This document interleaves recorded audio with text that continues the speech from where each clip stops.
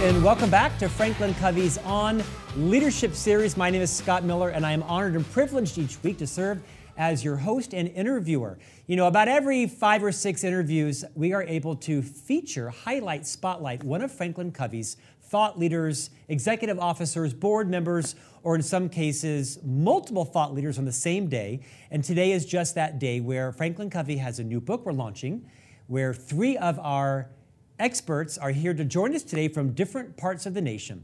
Our new book is called The Leader's Guide to Unconscious Bias: How to Reframe Bias, Cultivate Connection, and Create High-Performance Teams, by 3 dear friends of mine and esteemed colleagues, Pamela Fuller, Mark Murphy, and Ann Chow. Each of you, welcome to On Leadership. Pamela, great to see you. Thank you for joining us from Miami. Hey, Scott. Great to be here. Mark Murphy, you're dialing in today from Dallas, Texas, your home as well. I am. Thank you, Scott. It's great to be here. And Ann, although you are also in Dallas, you're quarantining. Welcome as well, Ann Chow. It's great to see you again, Scott, and be on Leadership. Now, for those of you that have been subscribing, some of these faces are familiar. You know Ann Chow as a twice guest on Leadership. Not only does she serve as a member of Franklin Covey's board of directors, she is one of the co-authors of this book, and she also serves as the CEO of AT&T Business. You know Pamela Fuller as a previous guest. She is a many-year associate inside the Franklin Covey firm, both as a sales leader, as a consultant, as one of the chief product architects behind our unconscious bias work session found in the All Access Pass. And Pamela is a leader on our Diversity and Inclusion Council, sponsored by our executive team.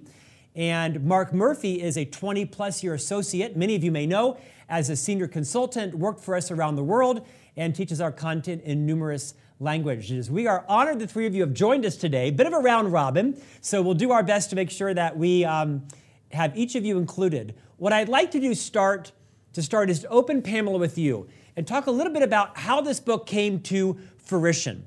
We have people of different generations on the call today in terms of authorship, people with very diverse backgrounds, educations, really a diverse group that's authored this book.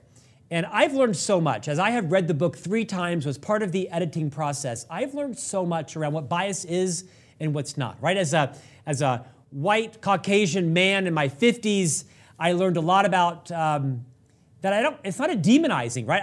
I wasn't shamed reading the book. I felt enlightened and empowered to understand not all bias is negative and some bias is good.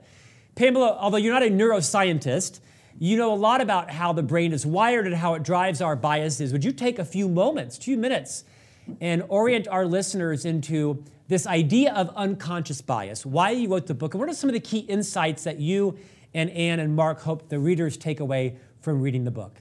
Yeah, absolutely. So as you know, as many of our listeners know, Franklin Covey has a learning solution around unconscious bias, and that was released in May of 2019. And as soon as it was released, it was a very iterative process, and we learned a lot through the work we did with our clients and with leaders and even internally about unconscious bias and the value of being able to recognize the biases that we hold and the impact they have on our behaviors and ultimately on performance. And so we as a collective were driven by this idea and really excited about the possibility of being able to develop the content further in a book in long form, right? That is sort of digestible for leaders who are looking for, a manual, if you will, on some tactical things that they can do around diversity, equity, and inclusion more broadly, and specifically around unconscious bias and the impact that it has in their decisions. And so Mark is one of our consultants, was on board, and as a model, right, of a leader who really has good awareness around her own biases and the biases of her leaders and building an inclusive work environment. And we teamed up to build something that would be really useful, practical, and actionable for leaders. So as leaders approach the book, what's really important to your point is that bias is simply a preference. It is a preference for or against a thing or person or group. And those preferences can be held by individuals, by leaders. And we know that the decisions of leaders are important and have sort of outsized impact on their people, on their customers, on the other stakeholders, and on the business. They can be held by teams and organizations and even parts of society. And if we can sort of get over the bad part, right? The uncomfortable part, the part about bias that feels uncomfortable, then we can make progress on what the impacts of our biases might be, and really ensure that we're proactively building an inclusive world. I think many leaders fancy themselves great leaders. They think really critically about their leadership and the impact that it has. And fewer leaders have this additional lens of inclusive leadership and ensuring that their leadership is in fact inclusive and equitable, and that they are seeking diverse perspectives and voices. And if you don't have that lens, then your leadership can't be great because people are being left behind. And so we hope that readers and leaders across the world will take away that insight, that this is something that is really critical to their leadership, and that there's things they can do to move, to make progress on bias. Pamela, the book is full of amazing stories from all three authors, stories of perhaps how you shared your own bias and that clouded your leadership capability, or how you perhaps experienced bias on the negative side. I think one of the first lines in the book is, in fact, to be human is to be biased, right? One of my big learnings was that not all biases are bad. They're mental shortcuts. Talk a bit about that, the power of understanding when you're using bias to perhaps accelerate your decision-making or just to be a more efficient person. Yeah, so our brains are supercomputers, and at any given moment, we're taking in 11 million bits of information and can only actively process 40 bits of information. So there is a delta there, there's a big gap. And so all of this unconscious, subconscious programming in our brain, cognitive shortcuts, help us navigate the world, right? They help us not just freeze in place at the 11 million bits of information that are coming at us. And so there's lots of ways that that's good. It means that I can get out of bed in the morning. It means that I can make decisions about what I'm going to eat and what I'm going to say to my kids. And I can, read a book without being paralyzed by all the information that it throws at me. I can process the important components of it. And it also means that there are times when my brain is sort of under extra duress, right? If I feel overwhelmed, if I have high emotion about a circumstance, or if I feel like I need to act really quickly, and I might lean into some of these cognitive shortcuts in a potentially problematic way.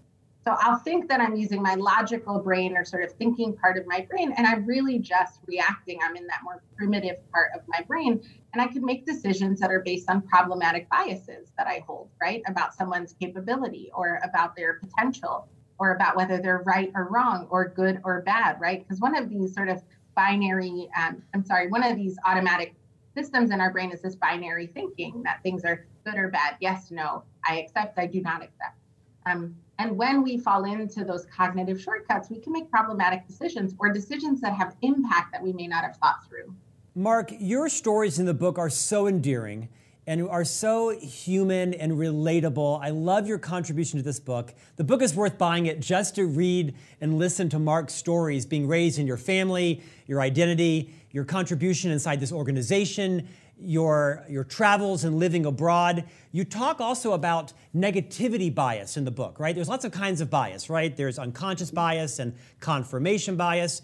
Mark, will you speak to the concept of negativity bias and the relation to this idea of feelings over facts? It's been an amazing experience, first of all, just to be able to associate with Pamela and Anne and you in this process. It's just been truly remarkable for me. So thank you, Scott. As Pamela kind of mentioned, there's some basic circumstances we call bias traps, times when bias tends to surface. And they tend to be around when we're trying to process a lot of information at once, or we've got to make decisions very quickly, or we're engaged in something that's real emotional. And so oftentimes, one of those biases that kicks in can be what we call negativity bias, where we tend to focus on the negative to the exclusion or diminish the positive of that. And you see it all the time in organizations where maybe you've had several months of positive sales growth and 1 month where you don't, and we fixate on that rather than learning from what we can learn from those positive experiences. In my world, a simple example that illustrates that is, let's say I've been doing an engagement with an organization and we finish it and there's a first level evaluation that goes out and I get copies of that feedback, and 98% of that can be extremely positive and 2% of it might not be, and I'll focus on that 2% to the exclusion of the 98%. You see that same thing maybe at the end of a project on a lessons learned, where people tend to focus on what went wrong with it versus what went right that we can build on and create process improvement in this. And what I've learned from that, the way I handle that is one, I have to have the mindset that it's basically free consulting for me. It's an opportunity to get feedback and free consulting from a lot of people that I would have never had the opportunity to get otherwise. And the biggest thing I've learned to do is to depersonalize it, to realize that generally that's about the message and the messaging and not about me. And if I can keep those two separate, it helps me to focus on that where I can improve myself without getting overwhelmed by the negativity of that process. Mark, people who follow me on LinkedIn and my blogs and books know I occasionally talk about my faith. I'm a member of the Catholic Church, and I wonder if negativity bias is the eighth sacrament, because we often tend to think about the things we need to approve and the guilt. So hopefully I don't offend any of my fellow Catholics out there, but I can relate to that.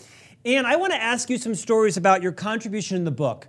But first, I'd like to ask you if you would maybe reorient our listeners and viewers to a little bit about your own career inside of AT&T, because in my experience, you might be, other than our co-founders, Hiram Smith and Dr. Stephen R. Covey, you are perhaps the first board member that ever accepted the opportunity to co-author a book. It took our chairman of the board and CEO, Bob Whitman, a half a second to agree to have you join.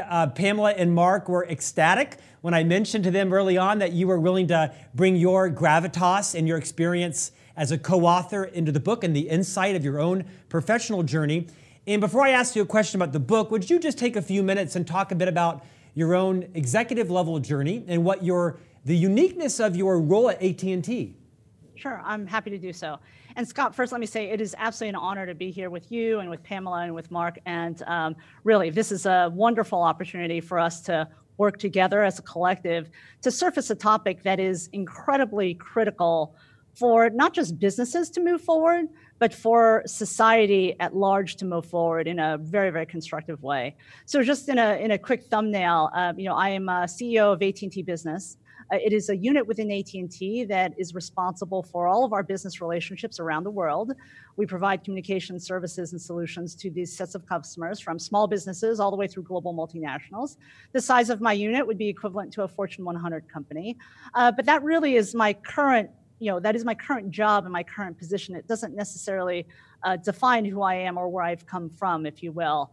I'm a 30-year lifer at AT&T. I just celebrated my 30-year service anniversary this year, and I have had 17 different jobs and 26 different bosses.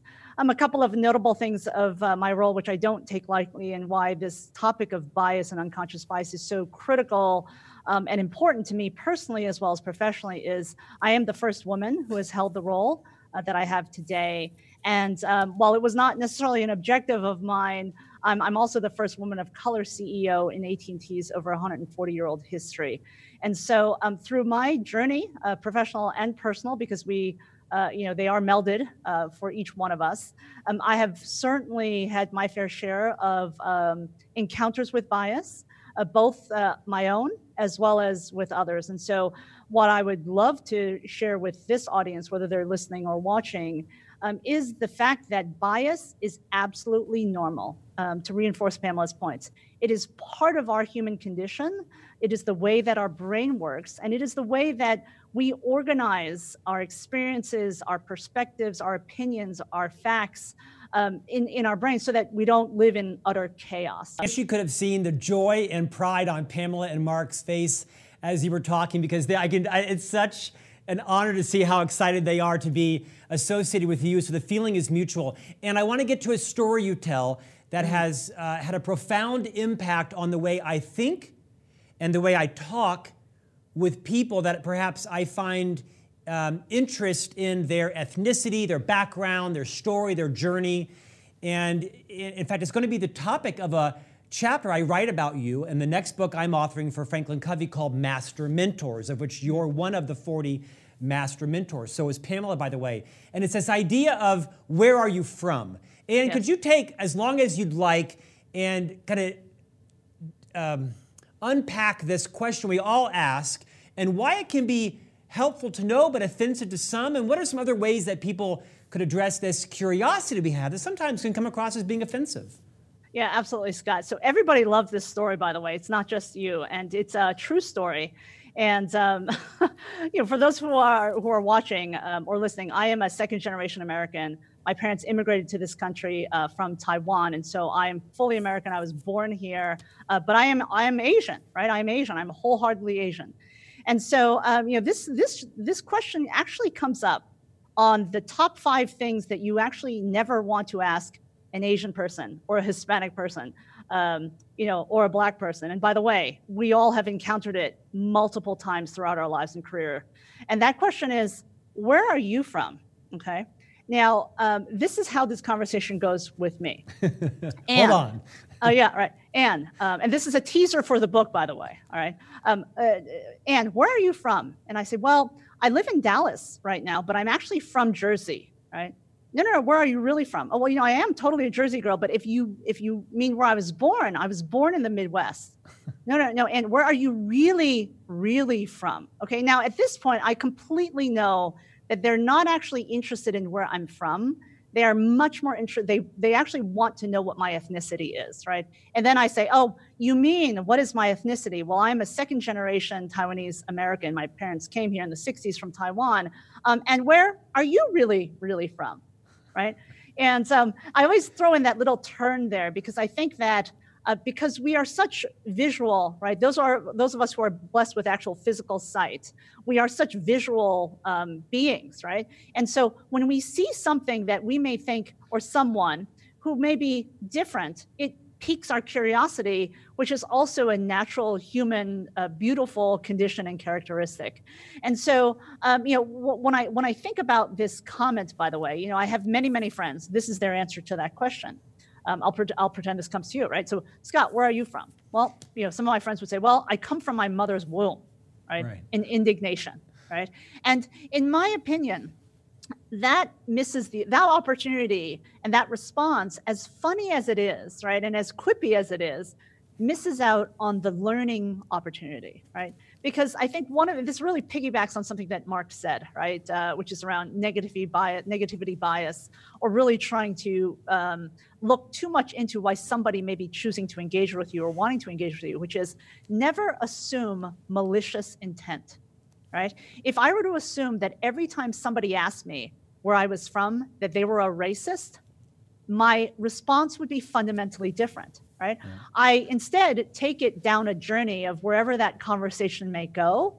And hopefully in that interaction, if they truly are interested in my ethnicity or my background, then we get to that conversation, and the way that I handle that conversation then enables us to have a beautiful discussion and a dialogue about their backgrounds, right? And their ethnicity and their perspective. And I can assure you that anyone that I've taken down that path of conversation thinks about how they might ask that question any other time that they're interested. Another one, as just as sort of another safety tip, is what are you, right? Like, what are you, okay? And I have been witness to, by the way, numerous times that occurs, right? And the quippy answer is, well, I am a human. I'm a member of the human race, right? But again, the reason why it is a microaggression is that it implies in it that you do not belong because you are not from here. Yeah.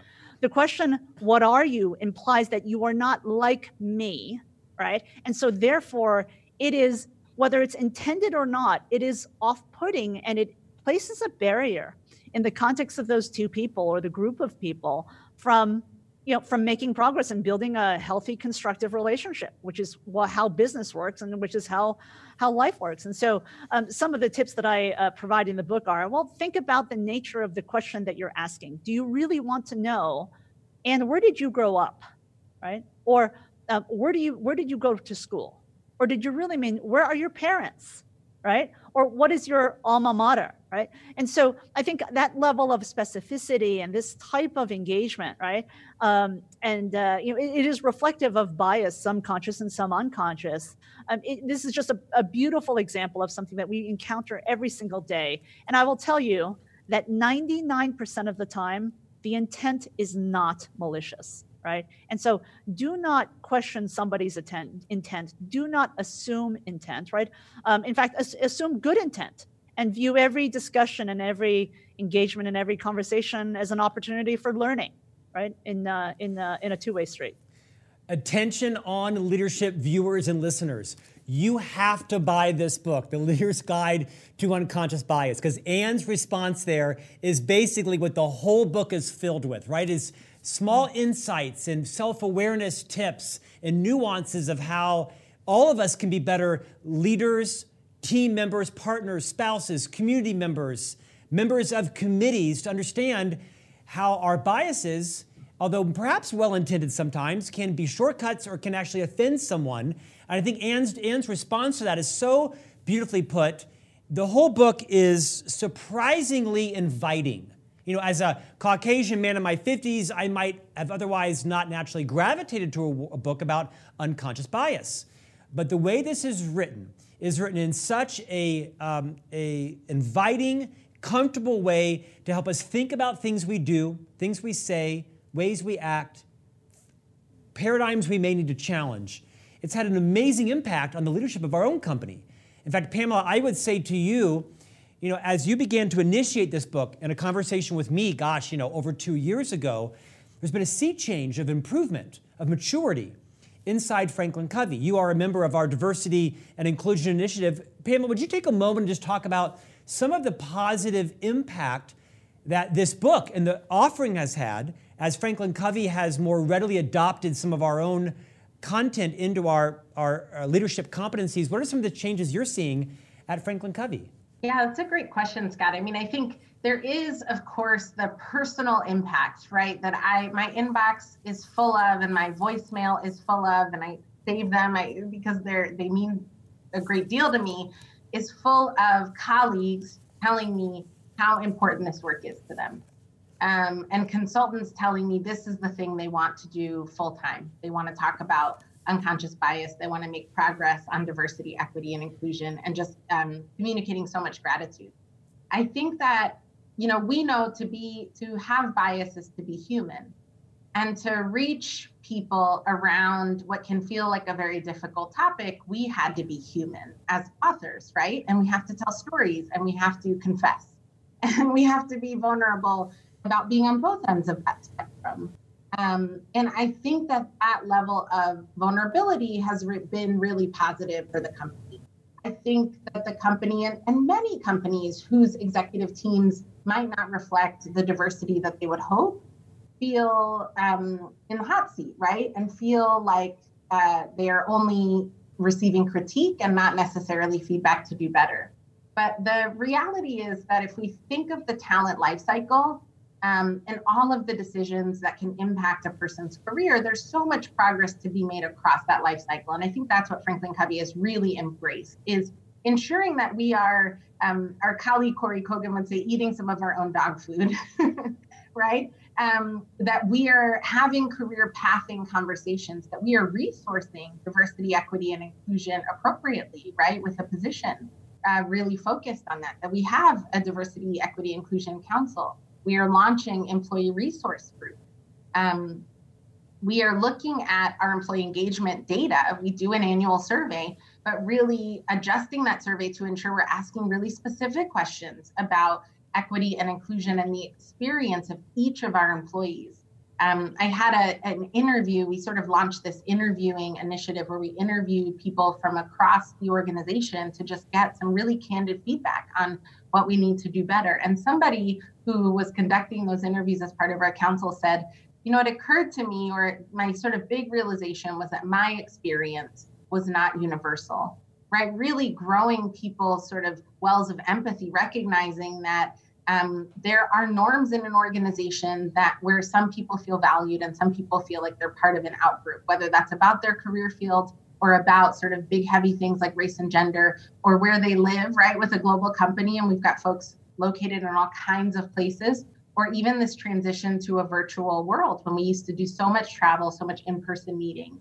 And so I think that internally at Franklin Covey, we are dedicating so much time and energy to every component of that talent lifecycle, how people get into the organization, what we do with them once they're here, how they're engaged, are they only given opportunities sort of in the silo of what they were hired to do, or are they given other opportunities?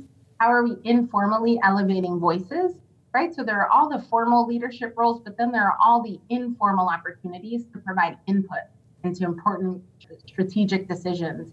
that are being made and how we engage with clients. And then what our succession planning looks like, that there is such an opportunity to really elevate sort of the next generation of leaders at this company and have that be more representative of the clients that we serve and more indicative of the population that we serve. And I've been really, I've started this journey really hopeful, and I've been really inspired by the movement that I've seen, particularly in the last month. Mark, you want to add to that? Yeah, just from an inside perspective, just to put a stamp on everything that Pamela just said from my experience within Franklin Covey, having been with Franklin Covey now in my 29th year, started with Franklin International Institute. Congratulations. Hiram Smith's little private planner company, IPO'd as Franklin Quest, merged with Covey Leadership. And so in all those years, and I don't know how much you want me to say or not say, Scott, but my perspective in the book, take it away, which you'll learn from if you read it, what brings me to the table is something that in the first 2 decades of my experience at Franklin Covey terrified me that anybody might know. And it's just interesting, the growth in Franklin Covey and where Franklin Covey's gone, that what I perceived as a net negative at the outset is now actually a net positive for me, and is actually empowering for me from inside the organization as well as out. And I think there's a perspective of Franklin Covey having a voice in this space, being the company that we are, but there's nothing more than this that fits with our mission of helping individuals and organizations achieve greatness. And that's what this does. Mark, thank you for that. Pamela, you open the book and you talk about your own biases. You share a fun story, like most of our books that align with a work session, which this one does. What differentiates our books from the session is we have these rich application stories, struggles, messes, successes. Take a moment. I'm going to go to Ann next. Take a moment, Pamela, and share the opening story of have you found yourself in a leadership role and how your own biases were limiting your ability to lift others up. Yeah, you described that as fun. It didn't feel fun while it was happening. I'm glad it's had impact as I tell it to other people. So I'm a leader at our company, and I run part of our sales. I run a sales book of business in addition to my work on diversity, equity, and inclusion. And so we won this really large contract that required staffing. And we were just desperate to hire personnel, because you sort of win a contract and the client says, okay, do it tomorrow. And it doesn't account for the fact that you have to hire some people and sort of build the machine that's going to do it. So our team is just dying and we're desperate to hire. And so we finally interview candidates, and we select a young woman, and she has all this client-facing experience and great energy. I'm so excited about her. And we offer her the job, and she says, absolutely, really excited to work for Franklin Covey. Also, what is your maternity leave policy, because I'm pregnant? And I was like, are you right? I mean, I just, my heart sank. I felt so much panic about that because I was so desperate to fill this role. And my mind sort of went down the line of like, well, but we need you here working. We not on leave, right? And not pregnant, and sort of thought of my own pregnancies. And that was the sort of appalling part, right? Is that at the time of this hire, I had a 2-year-old. So I was really close to maternity leave myself, or bonding leave, right? Parental leave myself. And it is in these moments of decision that our biases can slap us in the face. And what we recognize when we're in these moments and our unconscious biases come to consciousness, right? Because if you would have asked me, I would have said that I would have had no problem with that, right? That I would have been really supportive and all the things that you should be when your employee is expecting, and all the things that this employee deserved. And I actually personally donate my money and vote, right? And believe strongly that there should actually be mandatory paid parental leave in the United States across the board. And that even our unpaid leave should be much longer than the 12 weeks that it currently is based on law, right? FMLA. And so I spend all this time and energy saying that I believe in this thing. And then in this moment where I was going to be inconvenienced, right? Where my brain was in one of these bias traps, as Mark described earlier. I felt under duress. I felt high emotion about being panicked about the work we had to do. I felt like we needed to act really quickly. And had I leaned into that negative feeling, it could have completely changed the nature of the relationship that I have with employees, right? It could have completely changed. If any of us think about our first 90 days on the job, if in your first 90 days on the job, your boss seems annoyed with you or brings up this thing that's happening in the future as if it's bothersome, instead of overwhelmingly excited to join you, right? And excited about your personal, this growth in your family and this beautiful thing that's going to happen in the future and supportive of your parental leave, right? It's a totally different experience. And I think if we can, as leaders, tap into our own self-awareness and that sense of introspection and recognize those feelings when they happen and own them, right? I don't need to be ashamed of that. I just need to take it into account and let it impact my behavior to the positive. Well said. Thank you, Pamela. And I want you to move into coaching role now, because when we opened, you mentioned at my invitation that you serve as the CEO of AT&T Business. This is a size organization that would be a Fortune 100 by revenue, 30,000 employees, of which ultimately you are responsible to be the model, right, of the culture, of the values, of the principles that are the hallmark of AT&T. And what advice would you give to other leaders that are listening today, whether they're leading a team, a division, a platform, an enterprise, a business unit, a Fortune 50 company, that are feeling the pressure, that they know they need to build better structures, better opportunities for inclusion, that they need to invest in and educate their leaders, but their bias is, where does somebody start? Someone that might be feeling the need to do a better job, but they feel so far behind, they're not quite sure where to start. Take that wherever you want. What are some things that are actionable that leaders can do to build a culture where everyone feels their voice is valued and that they're respected and they choose to come to work in an engaged culture? Yeah, no, it's a great question, Scott. And so, first, let me say that my overall philosophy on leadership is that you don't need to have a title. You don't have to be, supporting a team. Every single member of society, each one of us has the opportunity to be a leader in our communities, right, in our families, as well as in our organizations, right? And so my thoughts will be around that definition of leadership, if you will, which is perhaps a little bit more broader, Scott. And so in my mind, there are many characteristics of truly great leaders. But one of them, I think, that is so reinforced by this topic of bias is humility and a desire to learn, right? I mentioned curiosity earlier, and on this topic of bias, I think the first step, and this is really an important element of the book, and how we've kind of framed this out, is you've got to start with yourself, right? I mean, best leaders walk the talk. It's not what you say, but it's what you do, right? It is in your actions and not your words that your character and your commitment is defined. And so I feel that the topic of bias needs to be addressed very individually first, right? And this can be incredibly uncomfortable, as Pamela mentioned earlier. But keep in mind when you're uncomfortable, what does that mean? It means that you're growing. You're being pushed into a place, whether physically, emotionally, or mentally, right, that you have not been. And so that presents to you a growth opportunity. And I would encourage every leader out there to start with themselves, right? To think about what is it that those situations that you've encountered in your life or in your career or in your work environment, and think deeply about, well, why didn't that go the way that I hopefully wanted it to go? You could be reflecting on a meeting or a project or even an argument of some kind, right? Or an outcome that you felt was suboptimal, but it went that way anyway, right? And what were the biases that you had that prevented you from speaking, right? Or stopped you in your mind from speaking? And by the way, to Pamela's earlier story, in which she opens the book on I am, true confessions here, but I hid my first pregnancy until it was physically impossible to do so. And why did I do that? I did it because I was concerned about the bias that would result. And I was on the cusp of a big promotion. And so I literally tried to hide it. Okay. And so this is not that far-fetched in terms of what we as leaders do in terms of the environments that we create. And do we create environments where we are comfortable talking about our own shortcomings?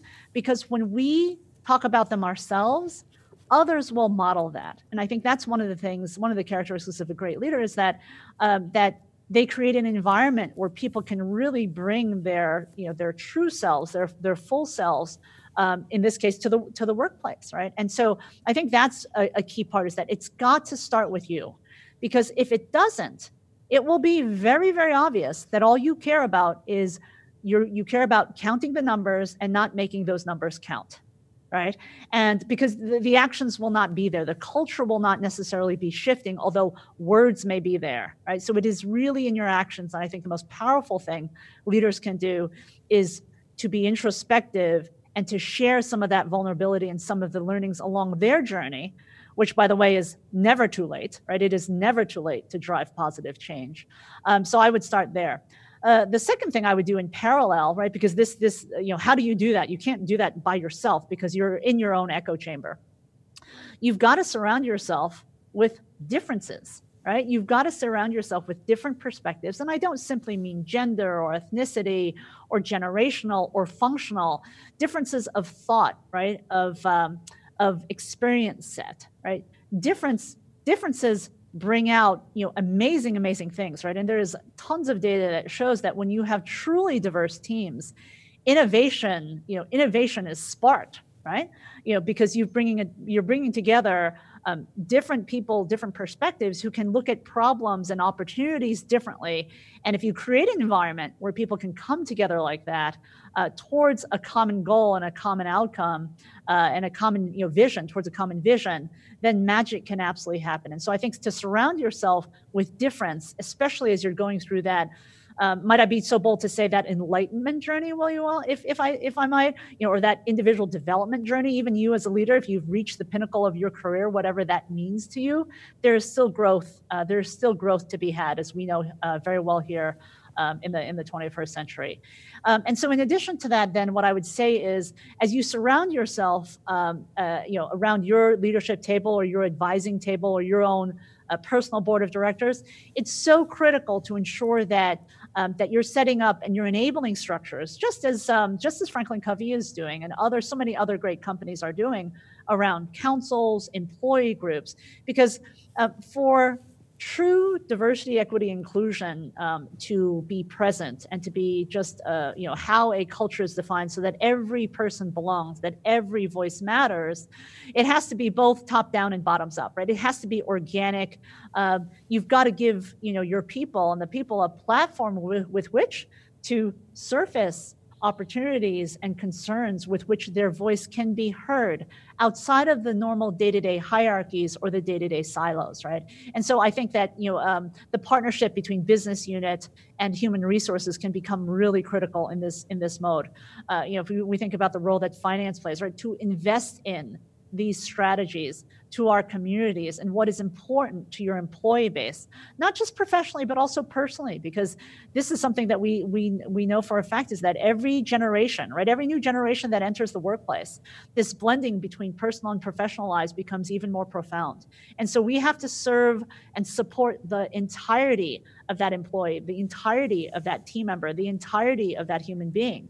And that is really what this book and what this topic of unconscious bias and the imperative, the absolute imperative to address it in any business, in any organization, in any team, in any community, in any forum, the time is now. And what I would say to those who might be skeptics out there that says, I don't have bias, my team doesn't have bias, my numbers look great, I'm there, right? I'm there, right? We're making progress. Look at the world around us. No matter where you live, there is progress to be made. This is a topic that is never done, right? And that which sits under the surface, if it isn't brought to the surface in a constructive way, and yes, with some discomfort, all right, but always with honesty, always with authenticity, and always with transparency, then it will always sit there under the surface and fester and keep you and your teams and your culture from being the absolute best that you can be. So Scott, those are some of my thoughts. Had Ann Chow been my sister, I would be such a better person. I would be a better leader. I'm still your sister, man. I'm totally your sister. Why couldn't my name be Scott Chow? Pamela, I'm going to finish with you. Before I go to you, I want to ask Mark. Mark, one of your great stories in the book is about seemingly innocuous things that we do that create bias. One of the ones that I do is often when I'm at Franklin Covey. I'm known as being a little bit outrageous here, right? I'm a little bit of a bull in a china shop sometimes, for good and for bad, I know that. And it's not so unusual at a Franklin Covey conference of internal employees. I'll get up there and people know I'm a bit outrageous. I have some antics or pranks to play. I'll often say, but our chief people officer is here, so I better behave. And I mean it to be funny, but it really is my bias around how I see HR, isn't it? Mark, talk about that in the story you share in the book. You bet. It was fun. To me, it was interesting, fascinating that after, let's say, 29 years of working with HR departments, it took a conversation last year for it to finally sink into me where they had to be actually blunt about it. And I was talking with, it was an HR group, the CHRO and down, and we were talking about their influence in the organization and the engagement we were doing. And she said, Mark, when you're in HR, you lose your identity. And I said, what do you mean? She goes, well, my name is Linda. And she goes, when I walk into a room, nobody calls me Linda. If they say, oh, watch out, there's HR. Or, if I come into a, hey, be quiet, HR's here. Don't say that. And she goes, it's meant to be funny, but it is limiting. And it does have effect on you over time when you feel like you don't have your own personal identity. And I think it goes to, say, a job role bias where we get pegged. I think a super benign way to think of that would be an actor that gets pegged in a role that never is able to play outside that role again because that's the way they're viewed from then on. And I do think it has to do with some functional fixedness, the cognitive bias that makes it difficult to think outside the box or be innovative. And it's interesting, Scott, that you should ask that because just this morning I was talking with a client and they brought up recency bias. And I said, how is that affecting you? What do you mean by that? And she said, we have this amazing culture in our organization and we retain people. And so, 5 years in, you're still considered new within the organization. And the belief is that there's nothing for you to offer because you haven't been here long enough to bring anything to the table, even after being there for 5 years. And there's another example that I use in the book that I think is you can address this with intention. Because those microaggressions, I do think you mentioned, and that intent is key and assume good intent. But I think also, even with good intent, the reality of how they perceive it is their reality, and it can still be damaging, even because a lot of people don't always assume good intent with things. And so I work with an organization with their PMO, their project management office, and they address this they put into place a mandate that there's a threshold. And anytime a project exceeds that threshold in importance, they've got measures to determine that. They're required to have at least one project team member be a new hire with less than 6 months in the organization. And actually their comment to me was, we've had more breakthroughs from the people who don't know how it's supposed to be done. And so I think it speaks to that kind of bias. But yeah, it was, to me, it was interesting that it took 29 years in a direct conversation for me to see that limiting bias, that we all do that. I can't count the number of times I said, oh, watch out, there's HR. So I do. I also watch what I say now. Well said. Pamela, in our final minutes, I want to end with you. Today, we've shared a lot of stories and personal experiences in the book.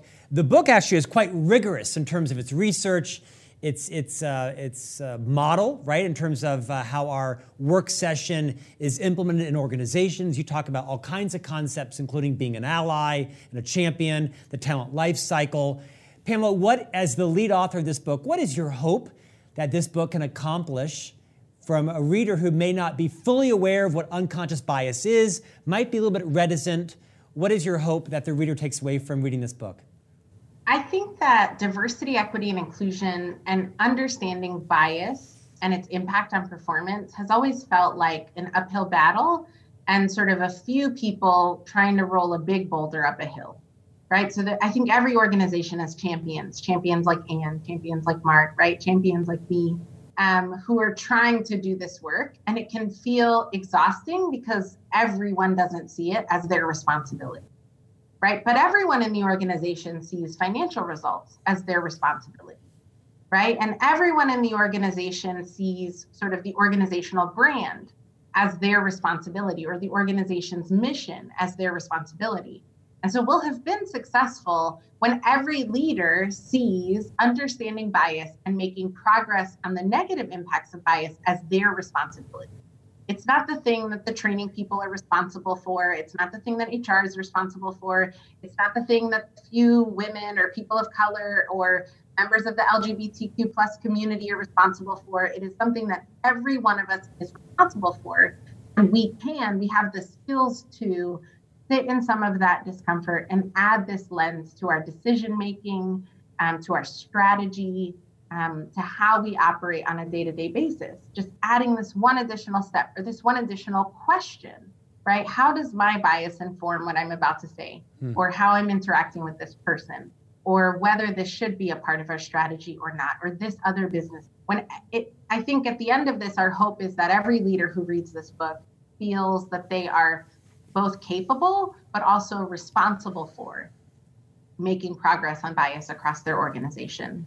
So nicely said. Mark, your transparency and vulnerability about your own journey, your own life, is a gift to readers.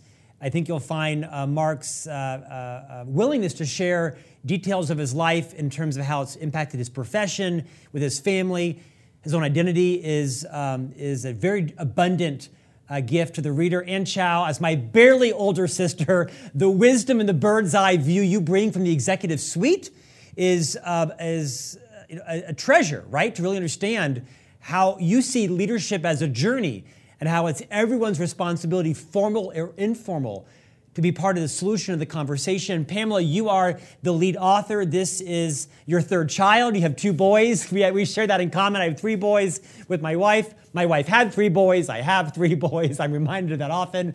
But Pamela, you and I are like brother and sister as well. This has been your journey, and I'm so honored to be a part of being able to interview the 3 of you today. The book is The Leader's Guide to Unconscious Bias: How to Reframe Bias, Cultivate Connection, and Create High-Performance Teams. On sale now. This book is going to sweep the world by storm. I fear I might not see you again because you are going to be on podcast, interviews, television. I hope someday planes to Dubai again at some point. I'm so honored. Mark, thank you for your time today. I'm honored you joined us. And Chow, thank you for joining us in your otherwise extraordinarily demanding schedule as a mom, as a spouse, as a leader and a friend. Pamela Fuller, thank you for your vision. And to each of our listeners and viewers, thank you for joining us today. We went long, but I think you can see from the nature of the authors, pouring their hearts and their experiences, their wins, their losses into this book is going to make all of us a better leader, a better friend, a better founder, entrepreneur, board member, committee chair, or just human for that matter. We hope you've enjoyed the conversation today, and we appreciate all of our guests joining us. Thank you all for joining us. We'll see you back next week for a new interview on Franklin Covey's On Leadership.